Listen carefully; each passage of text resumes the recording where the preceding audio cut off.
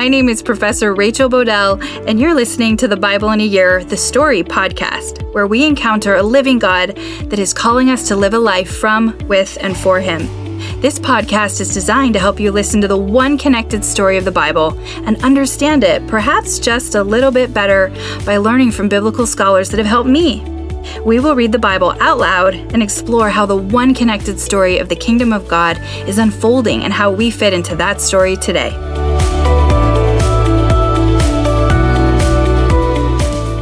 This is day 51, and I'm reading from the NIV version of the Bible, Exodus 37 and 38, Leviticus 26, and Psalm 83. Exodus 37. Bezalel made the ark of acacia wood, 2.5 cubits long, 1.5 cubits wide, and 1.5 cubits high. He overlaid it with pure gold, both inside and out, and made a gold molding around it. He cast 4 gold rings for it and fastened them to its 4 feet, with 2 rings on one side and 2 rings on the other. Then he made poles of acacia wood and overlaid them with gold, and he inserted the poles into the rings on the sides of the ark to carry it. He made the atonement cover of pure gold, 2.5 cubits long and 1.5 cubits wide. Then he made 2 cherubim out of hammered gold at the ends of the cover. He made 1 cherub on one end and the second cherub on the other. At the 2 ends he made them of one piece with the cover. The cherubim had their wings spread upward, overshadowing the cover with them. The cherubim faced each other, looking toward the cover. They made the table of acacia wood, 2 cubits long, 1 cubit wide, and 1.5 cubits high. Then they overlaid it with pure gold and made a gold molding around it. They also made around it a rim, a hand's breadth wide, and put a gold molding on the rim. They cast 4 gold rings for the table and fastened them to the 4 corners where the 4 legs were. The rings were put close to the rim to hold the poles used in carrying the tables. The poles for carrying the table were made of acacia wood and were overlaid with gold. And they made from pure gold the articles for the table, its plates and dishes and bowls and its pitchers for the pouring out of the drink offerings. They made the lampstand of pure gold. They hammered out its base and shaft and made flower-like cups, buds, and blossoms of one piece with them. 6 branches extended from the sides of the lampstand, 3 on one side and 3 on the other. 3 cups shaped like almond flowers with buds and blossoms were on one branch, 3 on the next branch, and the same for all 6 branches extending from the lampstand. And on the lampstand were 4 cups shaped like almond flowers with buds and blossoms. 1 bud was under the first pair of branches extending from the lampstand, a second bud under the second pair, and a third bud under the third pair, 6 branches in all. The buds and the branches were all of one piece, with the lampstand hammered out of pure gold. They made its 7 lamps, as well as its wicks, trimmers, and trays of pure gold. They made the lampstand and all its accessories from 1 talent of pure gold. They made the altar of incense out of acacia wood. It was square, 1 cubit long, and 1 cubit wide, and 2 cubits high. Its horns of one piece with it.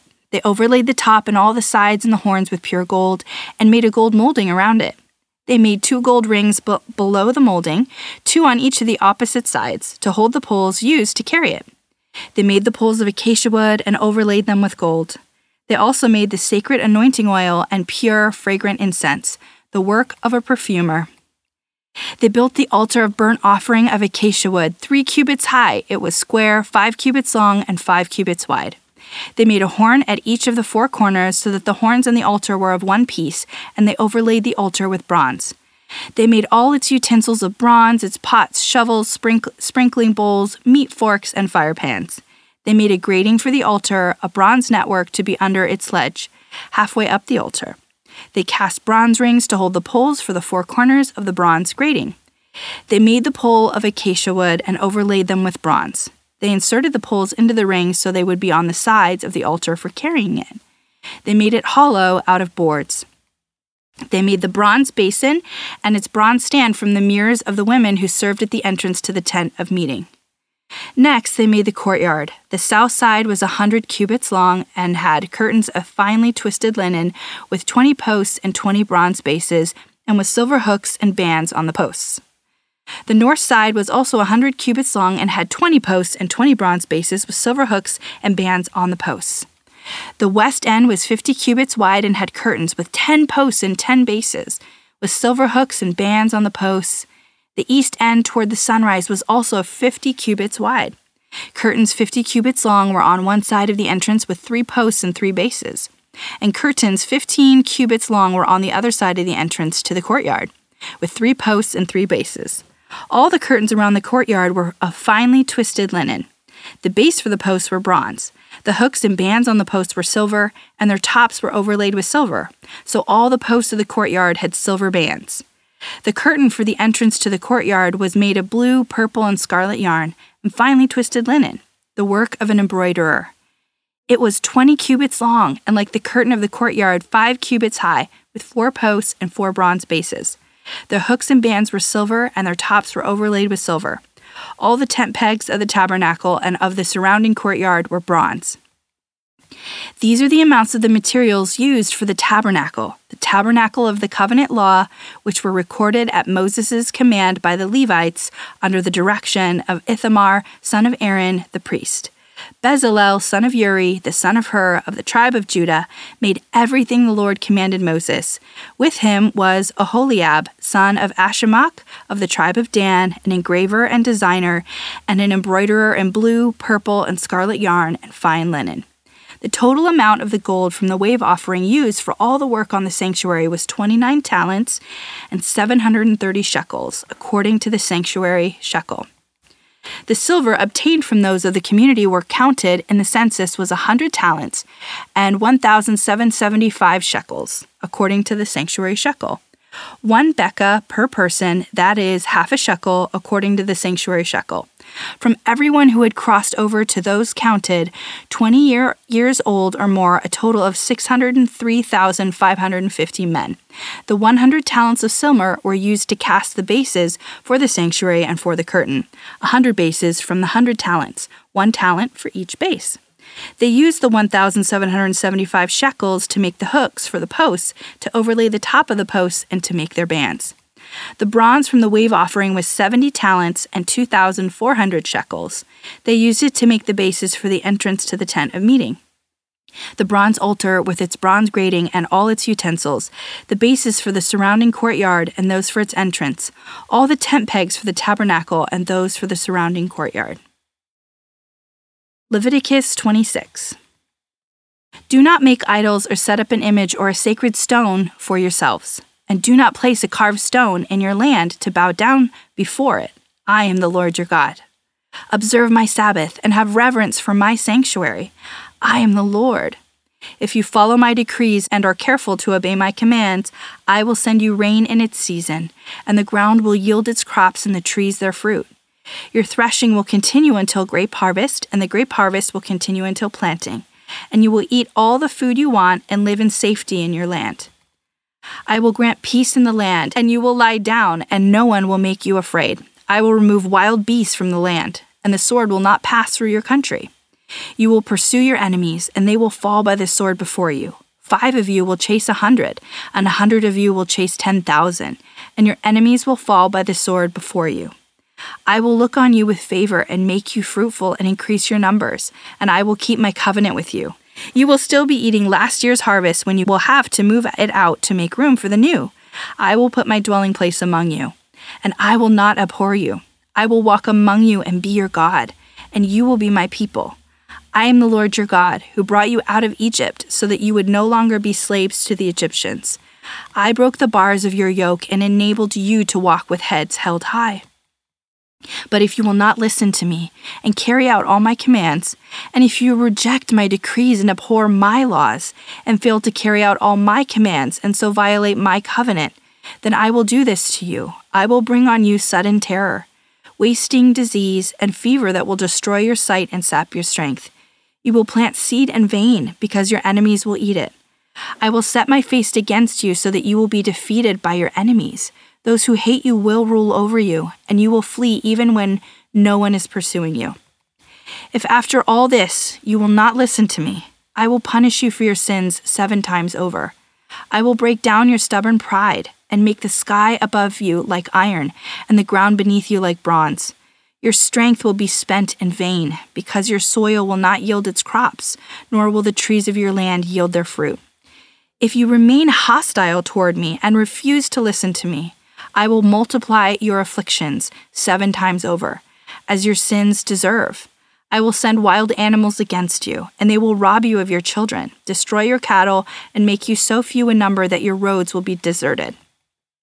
If, in spite of these things, you do not accept my correction, but continue to be hostile toward me, I myself will be hostile toward you, and will afflict you for your sins 7 times over, and I will bring the sword on you to avenge the breaking of the covenant. When you withdraw into your cities, I will send a plague among you, and you will be given into enemies' hands. When I cut off your supply of bread, 10 women will be able to bake your bread in 1 oven, and they will dole out the bread by weight. You will eat, but you will not be satisfied. If, in spite of this, you still do not listen to me, but continue to be hostile towards me, then in my anger I will be hostile towards you, and I myself will punish you for your sins 7 times over. You will eat the flesh of your sons and the flesh of your daughters. I will destroy your high places, cut down your incense altars, and pile your dead bodies on the lifeless forms of your idols, and I will abhor you.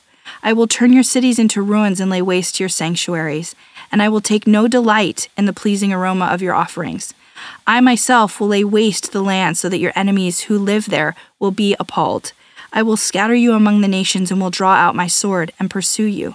Your land will be laid waste, and your cities will lie in ruins. Then the land will enjoy its Sabbath years all the time that it lies desolate, and you are in the country of your enemies. Then the land will rest and enjoy its Sabbaths. All the time that it lies desolate, the land will have the rest it did not have during the Sabbaths you lived in it. As for those of you who are left, I will make their hearts so fearful in the lands of their enemies that the sound of a wind-blown leaf will put them to flight. They will run as though fleeing from the sword, and they will fall even though no one is pursuing them. They will stumble over one another as though fleeing from the sword, even though no one is pursuing them. So you will not be able to stand before your enemies. You will perish among the nations. The land of your enemies will devour you. Those of you who are left will waste away in the lands of their enemies because of their sins. Also because of their ancestors' sins, they will waste away.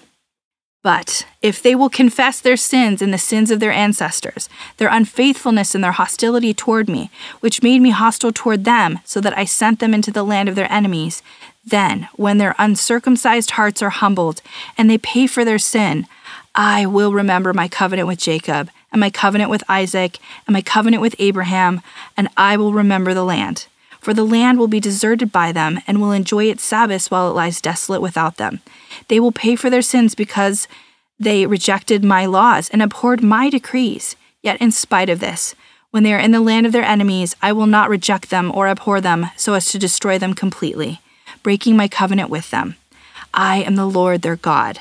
But for the sake I will remember the covenant with their ancestors, whom I brought out of Egypt in the sight of the nations to be their God. I am the Lord. These are the decrees, the laws, and the regulations that the Lord established at Mount Sinai between himself and the Israelites through Moses. Psalm 83. O God, do not remain silent. Do not turn a deaf ear. Do not stand aloof, O God. See how your enemies growl, how your foes rear their heads. With cunning they conspire against your people. They plot against those you cherish. Come, they say, let us destroy them as a nation, so that Israel's name is remembered no more.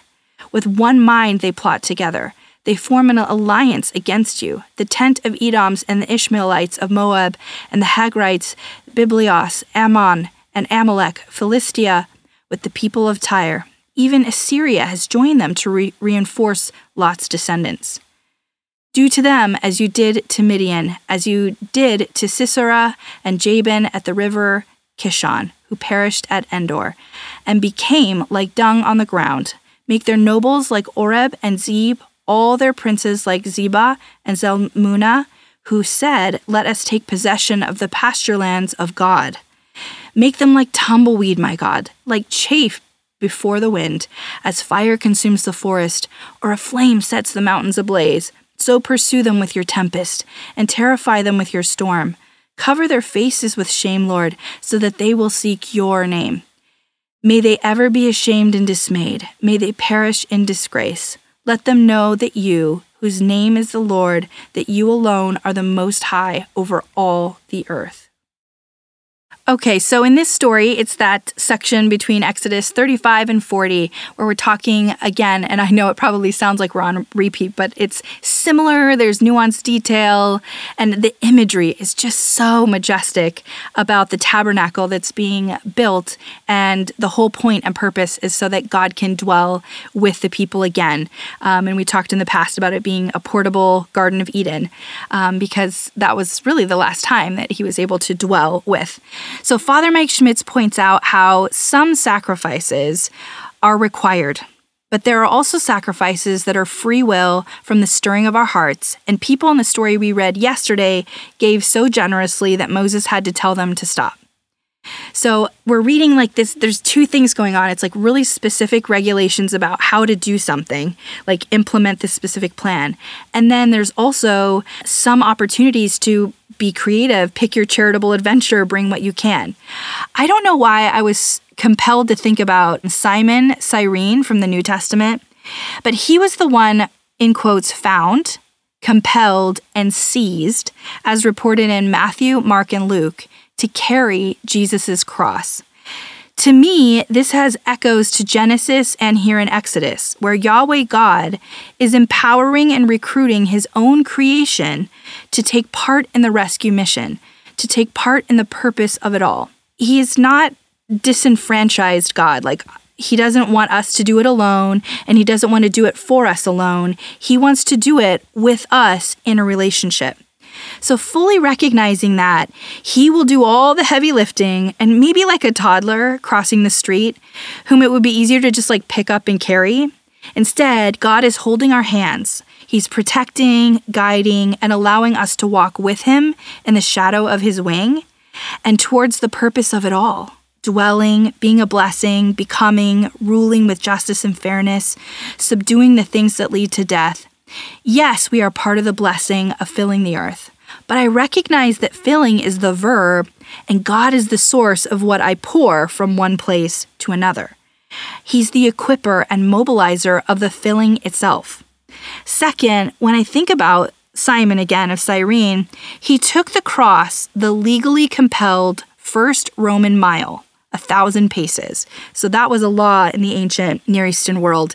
If a Roman soldier told you to, carry something, you were compelled, you had to do it for up to a mile. And scripture says Simon walked behind Jesus. So Jesus is leading and he's going first. And people often tether this first mile, this required legal sacrifice, to Jesus' Sermon on the Mount in Matthew 5, verse 41, where Jesus says, "And if one of the occupation troops forces you to carry his pack 1 mile, carry it 2 miles."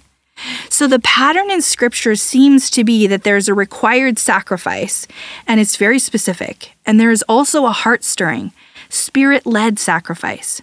So my dissertation research on ethical marketing seemed to delineate something similar from my own findings.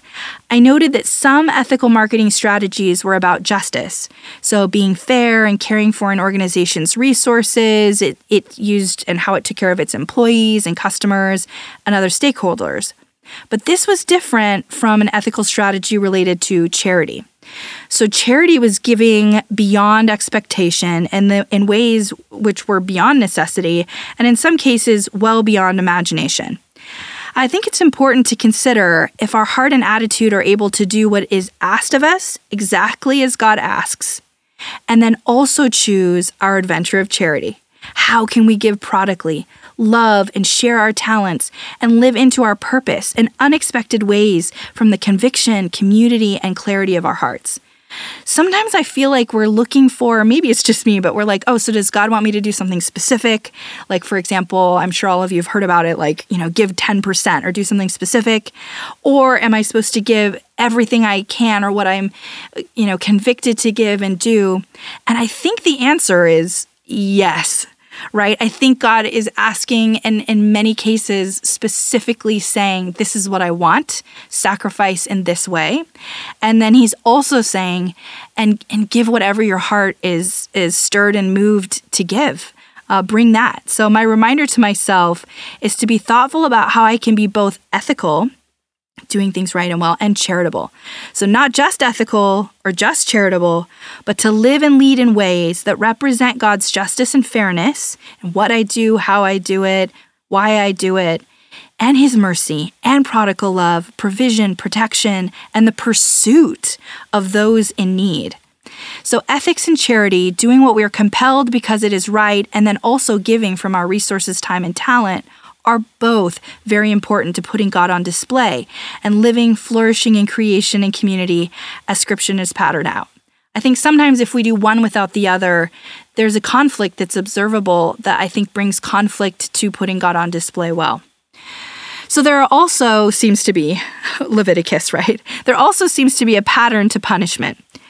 So it typically starts with self-exiling. It's a moral defection and a heart of doubt that leads to rebellious action. So then there's this inevitable, natural consequence of being cut off from God's presence that leads to death. I notice that this is our choice, and because He loves us, God allows us to pull away. He gives us what we want. So it's like He's giving us life and light, but He's allowing us to pull out and pull away towards the darkness. And there's scary things that are in darkness. We also see in the larger pattern of the story that God continually pursues the exiles and seeks to make a way to restore and redeem, to rescue from death and separation. So He will go out into the darkness, hover over it, and try to pursue you and bring you back. It's like it's there over and over already in the story. It's so cool. However, there is also a threaded warning that God will allow those who choose to take the path that leads to death, to reject Him, to reject His rescue, to reject the path towards restoration and redemption.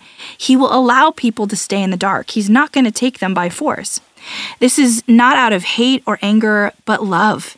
He wants our heart, mind, and body to be aligned in a love allegiance with Him. He will not force our body compliance, our mental conformance, or false feelings. The grace, the free will, the pursuit, and the design are all working in a tethered dance as only a just, loving, and merciful God can do.